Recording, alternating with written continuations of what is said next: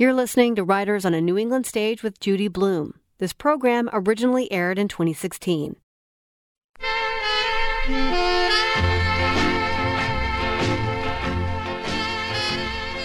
I'm Virginia Prescott. Today, a special word of mouth. It's Writers on a New England Stage with Judy Blume, recorded live at the Music Hall in Portsmouth. Judy Blume was one of the first authors to write frankly about the confusing, often humiliating transition from childhood to adolescence. Her best-known books were published in the 1970s. Are You There, God? It's Me, Margaret, Deanie, Blubber, and Forever offered young readers plain language and shame-free stories about periods, bullying, sexual urges, and even going all the way. Her subsequent novels for adult readers extended her appeal far beyond puberty. Judy Blume finally tells her own story in the novel, In the Unlikely Event. It's set in 1952 when 3 planes crashed into her hometown of Elizabeth, New Jersey over a 58-day span. I sat down with Judy Blume on stage at the Music Hall to ask her about those successive tragedies, which really did happen, even if the setup sounds like fiction. Yes, it was crazy. You know, I mean, if that happened today, can you imagine? It would be on television, it would be constant, we would be bombarded by images. But we as kids, I was 14 at the time, I've made Miri 15, I've made her a year older. We knew certain things, but not everything. Mm-hmm. But I don't think we read the newspapers, and that's where the coverage was. I mean, there was a lot of talk about it, and there were kids who were involved. So, is this your story? It is not my story. And the thing that's amazing to me is that I've been a writer for, I don't know, the other night somebody added it up and said 47 years, but it's certainly 40 plus years. To have a story like this inside you and never tell it makes absolutely no sense. Well, especially for someone who's been writing so many books. And I actually read that your daughter is a commercial pilot, and you never told her this story. She was a commercial airline pilot, that's true. I never told anyone. I've been with George, my beloved there, who's in the audience, for 37 years. And I never told anyone the story. It's not that I was keeping this secret from them. It's that I must have buried it so deep. I mean, I knew it. You know, if you had come up to me and said, hey, let's talk about what happened in 1952 when you were a kid in Elizabeth, I would have talked to you about it. But I never told anyone about it. And I tell anyone anything and everything. Everything you never wanted to know. I'm right there to tell you. But this story, for some reason, stayed inside me until, the day came when it just all came all at once. Why now, do you think? Because I was at a writer's seminar, and there was a lovely young woman on stage who has since become very well known, Rachel Kushner, and she was talking about her first book and how the ideas came from her mother telling her stories about growing up in Cuba, as that was true for her, in the 50s. But what I heard was stories about growing up in the 50s, and it was that OMG moment when I knew that I had to tell this. And before I left that auditorium that afternoon, it was as if I had this whole book in my head, which never, ever happens to me, with characters and intertwining lives, and all set against a background of tragic events. But the story is fictional, and the story is not a story of tragedy, but as one of, how things happen in life, but you go on. And you get up and you go to school, you go to work, you fall in love. All of these things happen, and they're happening to my fictional characters against a background of true stories, because everything about those planes was true. Every character that I put on those planes was really on the planes. So you researched all the characters. Oh, I researched. I loved my research. I never wanted to stop. And I said to my husband, who has written nonfiction books, this is so much fun. I'm never going to write another book without research. I loved it. It was like having your security notebook all laid out for you without having to do any of the thinking yourself. There it was. It was there. These incredible stories were there for me to use. Well, each of the chapters begins with a contemporary newspaper article from the Elizabeth Daily Post. I don't know if you made up the newspaper or not. But no, we used two newspapers. They're now defunct, both of them, and all of the reporters, or newspapermen as they call themselves, are no longer living. Nevertheless, when it came time to use the Elizabeth Daily Journal, which was the paper in Elizabeth, and the other paper I used was the Newark Daily News, the lawyers at the publishing company, secrets, called me in and said, it would be better if you didn't use either of those names. So I have had letters from people from Elizabeth who said, you got the name of the paper wrong. And you do attribute them in the book to the newspaper man, Henry Emerman, who's Mary's uncle. Right? Yes, well, that's where the trouble came, is that I wanted to give all these true newspaper stories. I wanted Henry, the young newspaperman who's going to make his name reporting tragedy. I wanted him to have the bylines. And what I was told was you can do one of two things. You can make up all the news stories and then, be based on the real stories, but you cannot use the real stories and attribute them to Henry Emerman. And this came at the last moment when I was so close to the last draft of the book, and I was on a really heavy-duty deadline. And I said, I can't rewrite all these newspaper stories and still make the deadline, at which point my Henry Emerman, George Cooper, my wonderful husband, who's here somewhere. George, raise your hand. He's there. George, who's a wonderful nonfiction writer, said, Judy, I can be your Henry Emerman. And we set up a little newsroom in an apartment in New York, and we had a lot of tables. We didn't have the eye shades, and I, of course, got to be managing editor. And I would hand off these stories and say, George, we need this, and we need this, and it needs to be this. And we're still allowed to use the language, the descriptive language of the 50s. Yeah, some of it was stunning language. So that the plane came down like an angry, wounded bird. You don't find that in the New York Times. Or better yet, came apart like an exploding cream puff. Yeah. You don't find that. But I really, really needed to use that. I'm Virginia Prescott, and you're listening to Writers on a New England Stage, recorded live with Judy Blume at the Music Hall in Portsmouth. Henry is such a great character. He's Mary's uncle.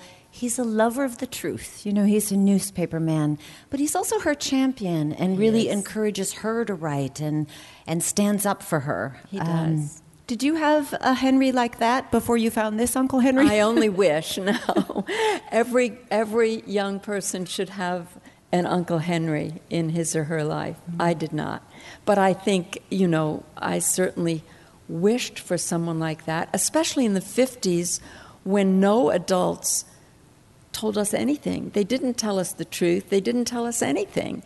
No one ever spoke to me or any of my friends about these crashes. No one in school. It was ignored. And so you invented your own scenarios, usually worse than what really happened. In this case, maybe not so. But I longed for someone to talk to me and, talk to me as a real person, not as a kid. Well, this is what happens to Mary. The kids at school, in the absence of information, they say, it's Korea. It's zombies. It's aliens. It's Russia. It's communists. It's commies. We were fighting in Korea then. But what the kids in school, the boys especially, came up with, What did the girls say? The girls said, sabotage. The smart girls. And I wanted to be one. And so I agreed it was sabotage. And then I ran to the dictionary with everyone up and looked up the word to see what it really meant.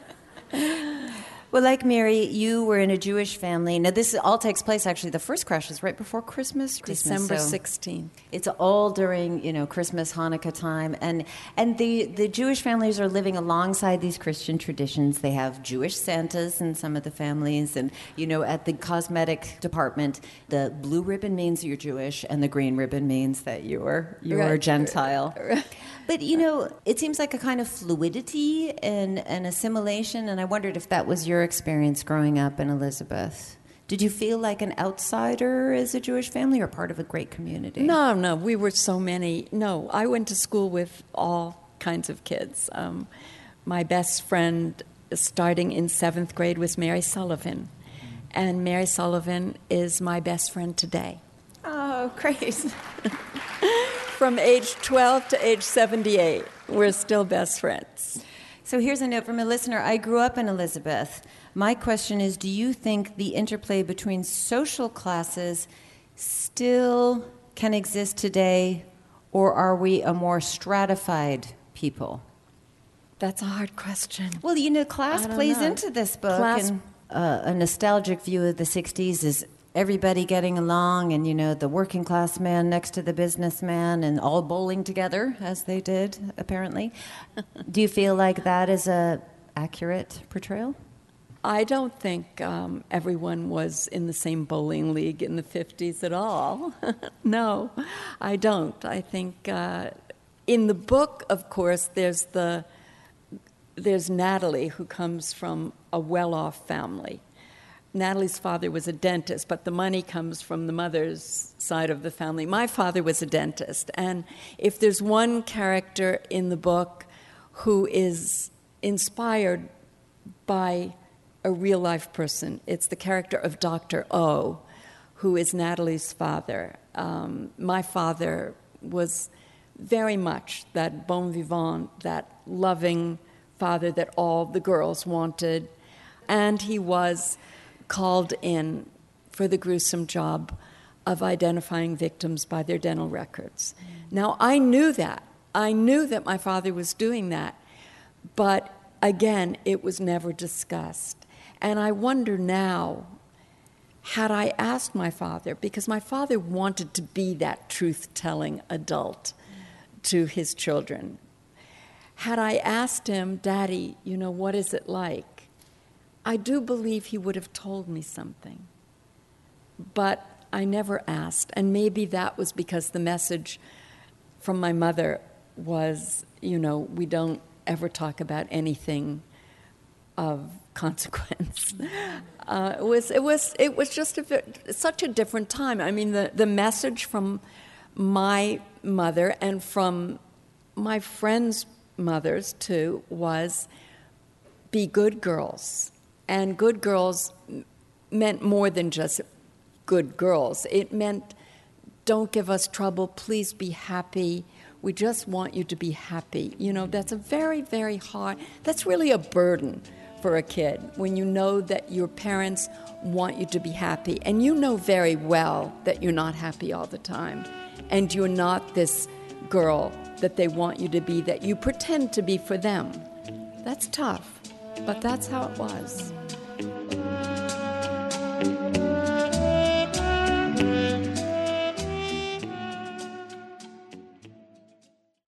There was another headline, I think, that was about the winner of the Posture Queen contest. That was true. So that was life. That was a real headline. At Barnard College, they had the Posture Queen contest. Yes. And we found this article, I think George might have found this article, about the young woman who was the Posture Queen.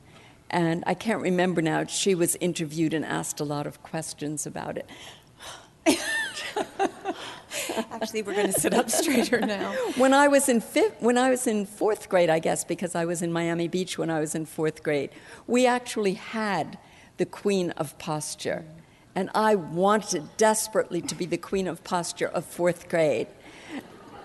And either I was or I wasn't, but I think maybe I was. I don't know. Well, it's so evocative, this image of this young girl. She's dancing to a Nat King Cole song with a boy she doesn't know in a finished basement. wondering if her deodorant is working, wondering if he can feel her, her hidden treasure bra. Yeah, her Peter Pan hidden treasure. Yes. Her hidden treasure bra, hoping that her mother's arpege perfume is reaching his nostrils. In her Angora sweater. Of course. And hoping that it will shed just a little bit onto his flannel shirt so he'll remember her. Well, to me, that is the Judy Blume thing, right? You remember exactly how it felt. Is it still so fresh to you? I mean, how do you conjure that? Or is it just with you? It's with me. Yeah? It's in there. Yes. You remember that there. hidden treasure bra? I didn't even have that. I put toilet paper in my bra.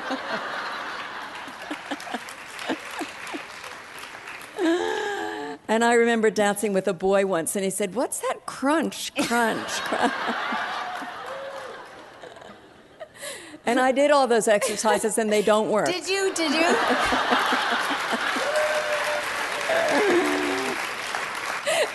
How many of you said, we must increase our bust, right?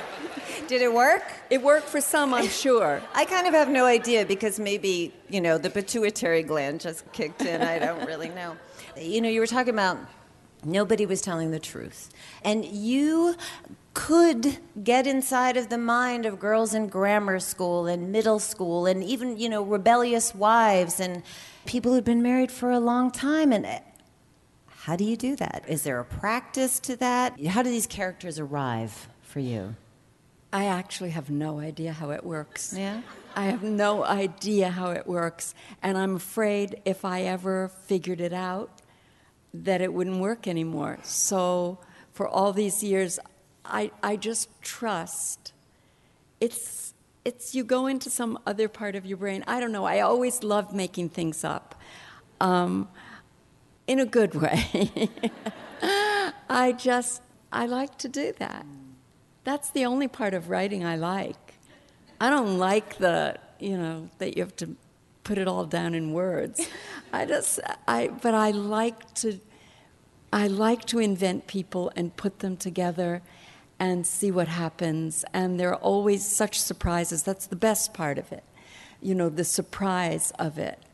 Even in this book where I said I knew everything, of course I didn't know everything that first day when I started out, but the surprise of it and how they can all come together and and by the end all these people and all their lives are so intertwined.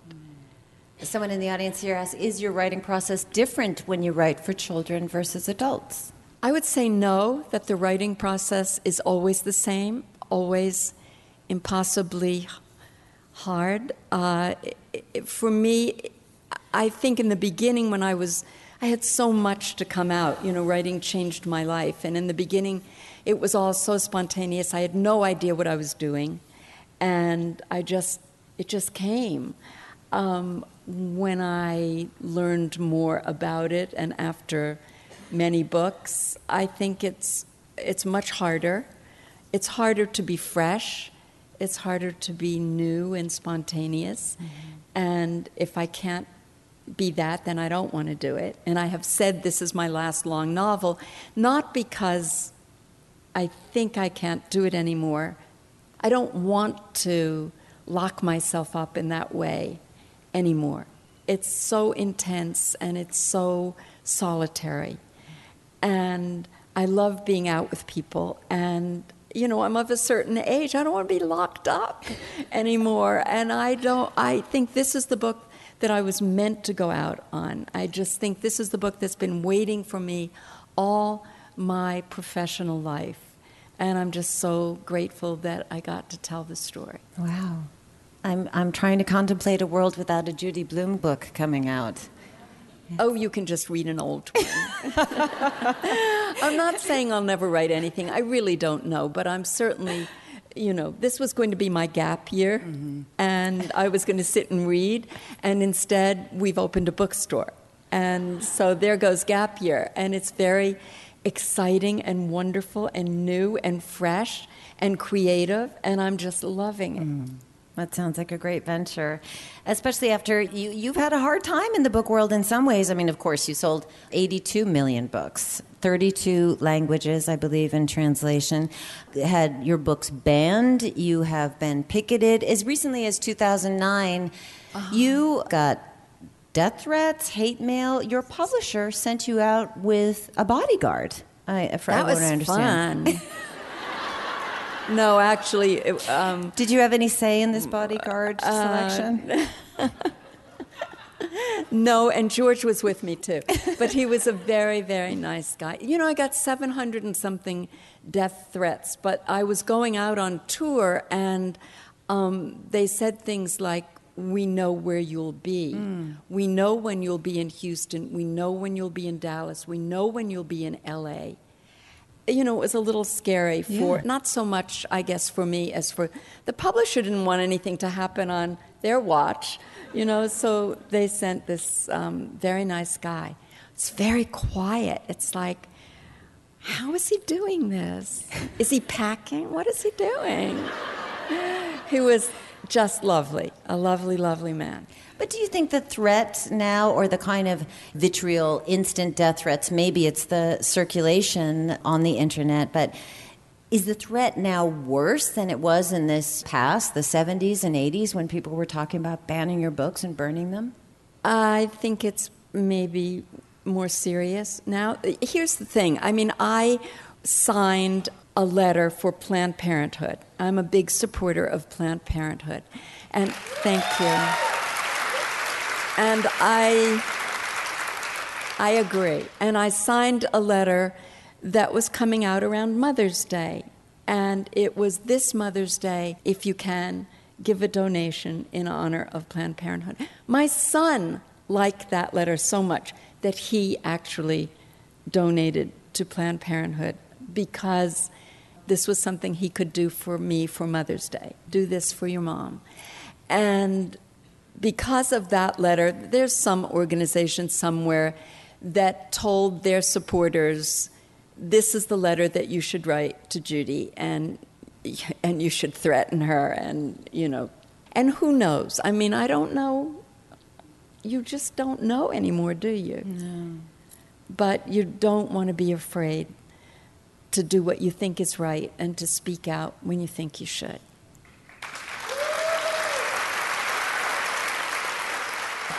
I'm Virginia Prescott, and you're listening to Writers on a New England Stage, recorded live with Judy Blume at the Music Hall in Portsmouth. There was, at least initially, a mostly conservative response against your books for sexuality, for questioning the presence of God, and Are You There, God? It's Me, Margaret. More recently, you have criticized a practice especially popular at liberal colleges and universities, trigger warnings. Do you all know what trigger warnings are? It's basically, you know, they put a caution on books or book lists saying this could be potentially upsetting content. And this is a growing practice, especially in colleges and universities. So do you think that kind of liberal sensitivity is overtaking conservatism or replacing it in some way? I just have to double back and say one thing. In the 70s, nobody came after my books in the 70s. Oh, sorry. It didn't start until the presidential election of 1980. A lot of people came out, and the American Library Association would tell you that challenges to books quadrupled overnight. It was like, okay, now it's our turn to say, if we don't want our children to read this book, then no child should be able to read this book. That's what was going on in the 80s. That was so tough. Trigger warnings, I hate trigger warnings. You're in college. You're there to learn. You're there to question. How can you be told, oh, poor baby, maybe you shouldn't read this book because it will trigger something that happened to you once? Come on. No. I just cannot deal with that. When I was in college, I went to NYU. It was a long time ago. And I was in some course, I don't remember what it was, but they showed a movie of a live birth. This was fascinating, a live birth.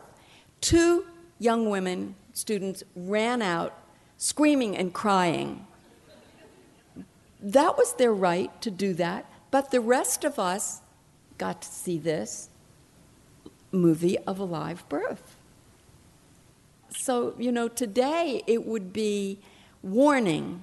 We are about to show a film in this class that may be very upsetting to you, and so maybe you shouldn't come, right? Maybe you shouldn't read this book because you could be upset. I don't know. At 12, I was in my parents' bookshelves reading whatever I wanted to read, and my mother was a very anxious and fearful person.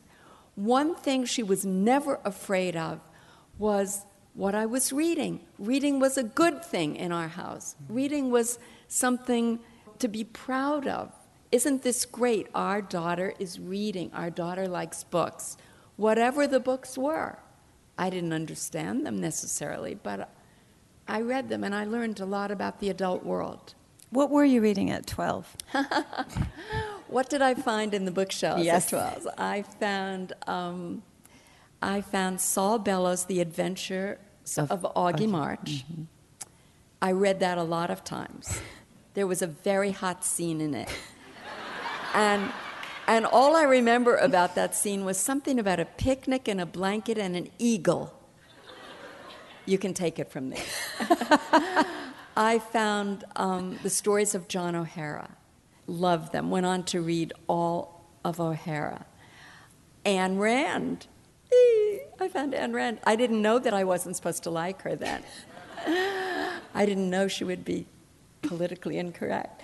But I just knew that I was reading a good story. It was The Fountainhead. Mm-hmm. And it was a good story. Well, a number of people are asking about which writers were most influential or formative to you. Well, actually, when I started to write children's books, which is what I started to write, there were a couple of books that really were, and authors who really were my inspiration. And Beverly Cleary, above all others. She just celebrated her 100th birthday. No. And we had a big table of her books at our store with a happy birthday, Beverly. Oh. Which is fabulous. And Louise Fitzhugh's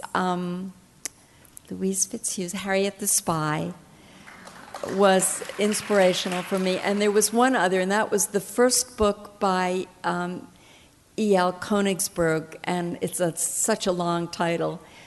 Jennifer Hecate, Macbeth, William McKinley, I don't know, and Me Elizabeth, something like that. Those were the books that really spoke to me. I said to those books, I want to write books like these, like yours. This is what I want to write. So they were very important to me. I heard an interview with this journalist, I think her name is Nancy Jo Sales, and about girls in social media. American Girls is the name of the book. And she was being interviewed on Terry Gross, and she was talking about, like, when we were kids and we didn't know what was going on, there was a Judy Blume book for that, right? But now it's sort of like sexting, online shaming, getting solicitations from boys for naked photographs. There is no Judy Blume book for that. And there won't be. You're never going to write that book.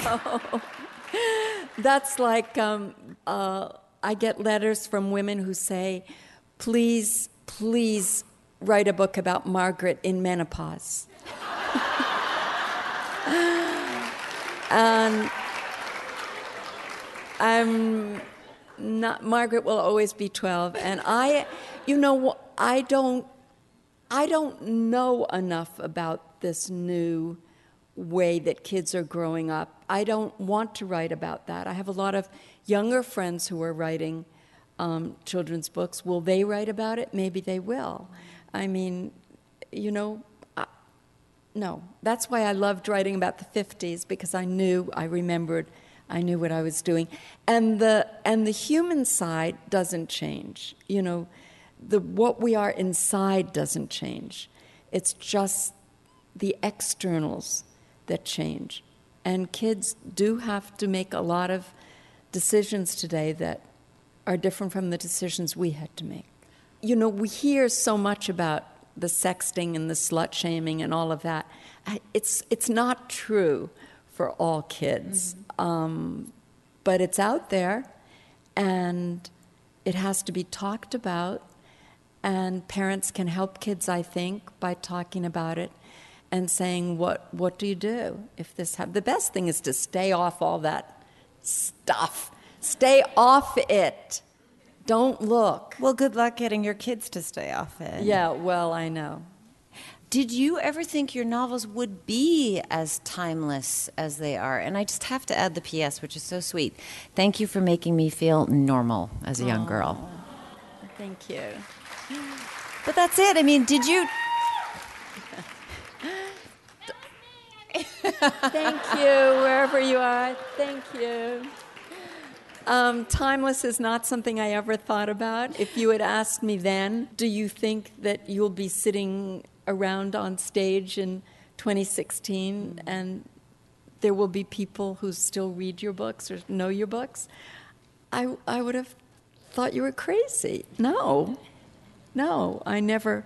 I think if you think about being timeless when you write, you're in big trouble.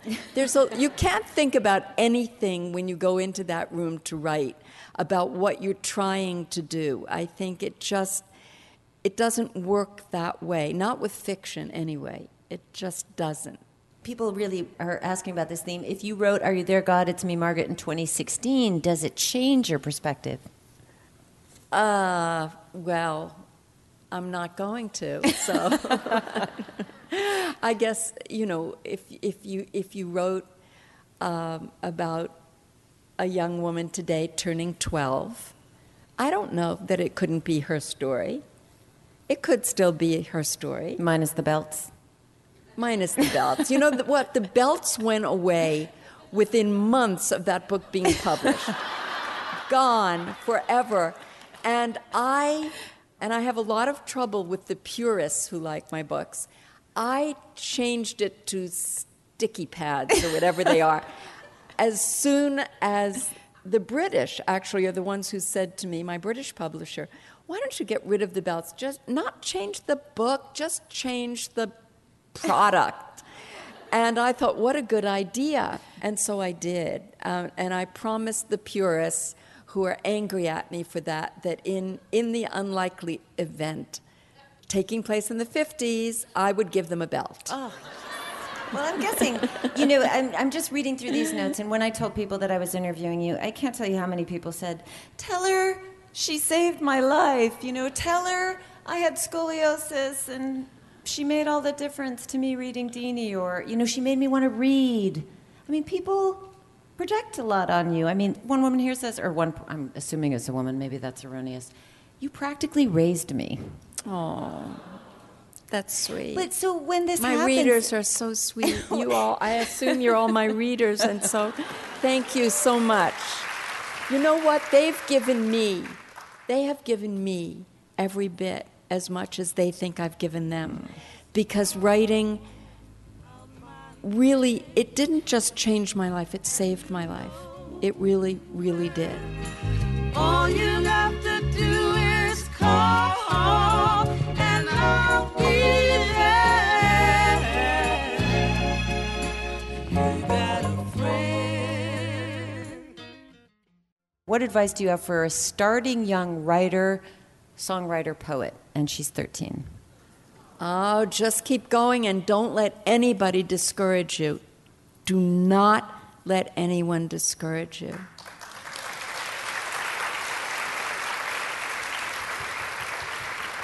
It can be very tough to keep going when you don't get support. And also you don't necessarily have to show your work to anybody. You can just keep it for yourself, and you just keep going. The choice is yours to show it or not to show it. I'm really weird about showing my work to anybody until I'm absolutely ready. So, do you have a memorable failure in your career as a writer, and how did you overcome it? Well, sure.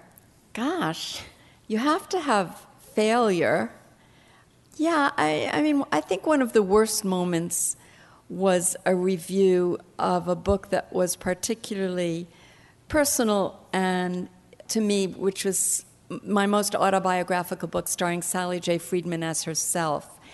And a reviewer for Publishers Weekly, who later apologized to me, said she lost her lunch because she came to the part where the kid brings home takeout way back in the 40s from a Chinese restaurant and opens it up. It's in Miami Beach. There were a lot of bugs. And there was a roach on top, and she said she lost her lunch. And so she gave the book a terrible review. And when I read that review, it was so painful that I had a big Selectric typewriter. And I lifted it up. It was heavy. And I lived in New Mexico, and I carried it out, and I held it over the canyon. I was going to drop it into the arroyo. And I was crying. And, at the last minute, I pulled it back. And I said, no, you can't let one person stop you from doing this. I mean, reviews can be very painful. Some people are really good and they don't read their reviews. I read them. And I, used to put red stars next to the good ones. I kept them in a scrapbook. This was a long time ago. And I used to write certain words on others, but I kept them all. I don't want to give boys short shrift here because I know you've written for boys, right? I have many young male readers. Yeah, great. Yes. Then again, maybe I won't, and Super Fudge come to mind for me. Well, it doesn't have to be about a guy, Right. You want to learn about girls?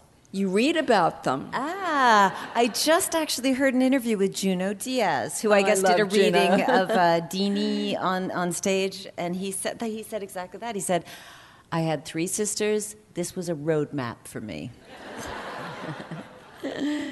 He's sweet.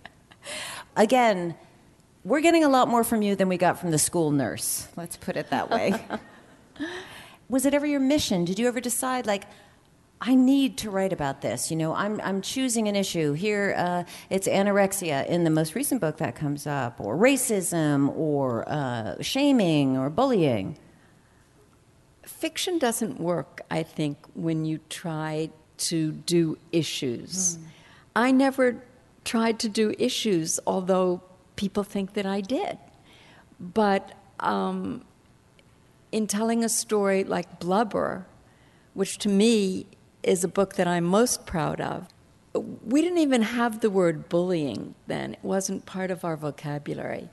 We called it victimization in the classroom. I know bullying goes way, way back, but it wasn't there when my kids were in school.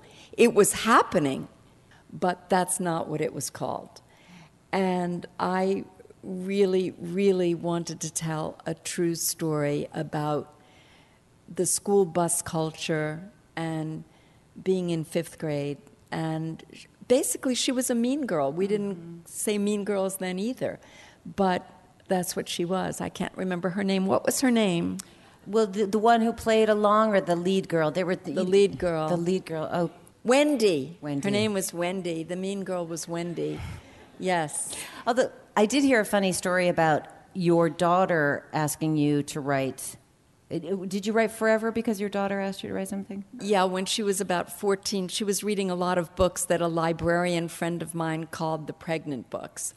If a girl succumbs, something terrible is going to happen to her. She is going to die a gruesome death, have an illegal abortion that causes the gruesome death.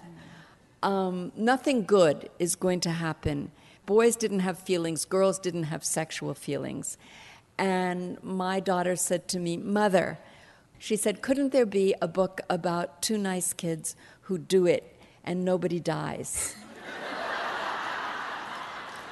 And I thought, if this is what she's reading and learning from books, I wanted to tell a story about 2 nice kids, responsible, who take responsibility for their actions, and nobody dies. I'm Virginia Prescott, and you're listening to Writers on a New England Stage with Judy Blume, recorded with our live partner, the Music Hall, at their historic theater in Portsmouth, New Hampshire. If you weren't a writer, one member of the audience asked, what would you be? Well, when I was growing up, I wanted to be a cowgirl. And my bike was my horse. I never rode a horse in my life, but you will see if you read In the Unlikely Event, a time came, well, I don't want to do any spoilers, but I might have gone west with my family to live, and I might have then had my own horse. But in the meantime, I had my trusty Schwinn blue and white bicycle, and I had a gun. I had a little plastic gun, and an actress. I wanted to be a movie star. Mary Sullivan and I, best friends, 7th grade, we wanted to go on the stage together. I have to tell you, here I am. I'm on the stage. Writing is a lot like acting, I think, although I've never acted professionally, but you get to be all these people. You get to play all these roles. And not only that, but you get to produce and direct, and you pretty much have control over the whole thing. And it's very satisfying. You said something about the uncertainty of putting your books out there, and I read something about how you were unsure, you sometimes felt insecure about, what would readers think when your book goes out there in the world. Is that true? Absolutely. I think every writer is insecure. I mean, we would have to be. How you have no idea this thing that's been in your life for 1 year or 3 years or 5 years, and these characters who are so close to you, and suddenly you put them out there, and you don't know what's going to happen. Oh, and with Summer Sisters, I'll just tell you quickly. With Summer Sisters, just before it was going to be published, I knew it was going to be the end of my wonderful career, and I said to George, please, please, can we give back the advance? The publisher pays you in advance before your book comes out. Can we give back the advance and stop publication? Because I know that this book is going to be such a failure. I just know it. And George said, well, Judy, probably it's too late for that. But you could just leave the country and come back after it's published and it's all over, and then you'll never have to know. And of course, Summer Sisters was my most successful book ever. Who knows? You just don't know. Okay, is there anything we can do to convince Judy Blume that we are really looking forward to the next Judy Blume book, whatever it may be? I appreciate that very much. But you're not going to make me feel guilty.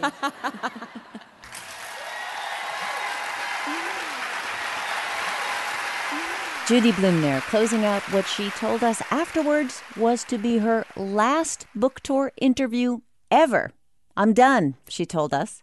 While all of us on the Writers on a New England Stage team are thrilled that we could have captured this historic finale, it is bittersweet to think of what future audiences will be missing.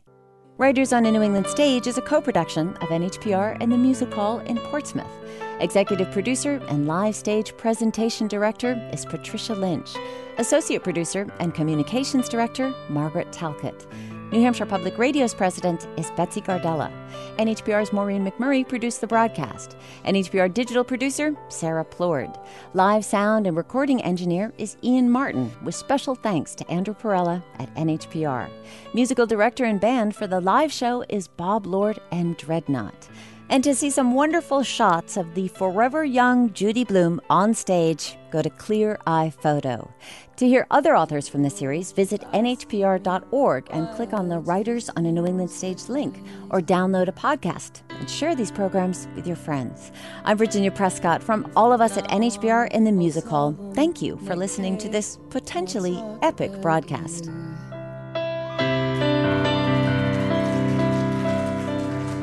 Judy, I can't believe sometimes that I'm an adult.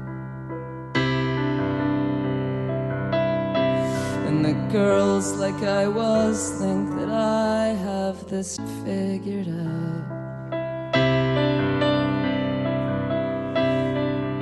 You and me lying together at night in my room.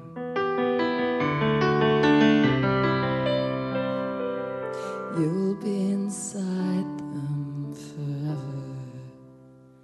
Judy Blume.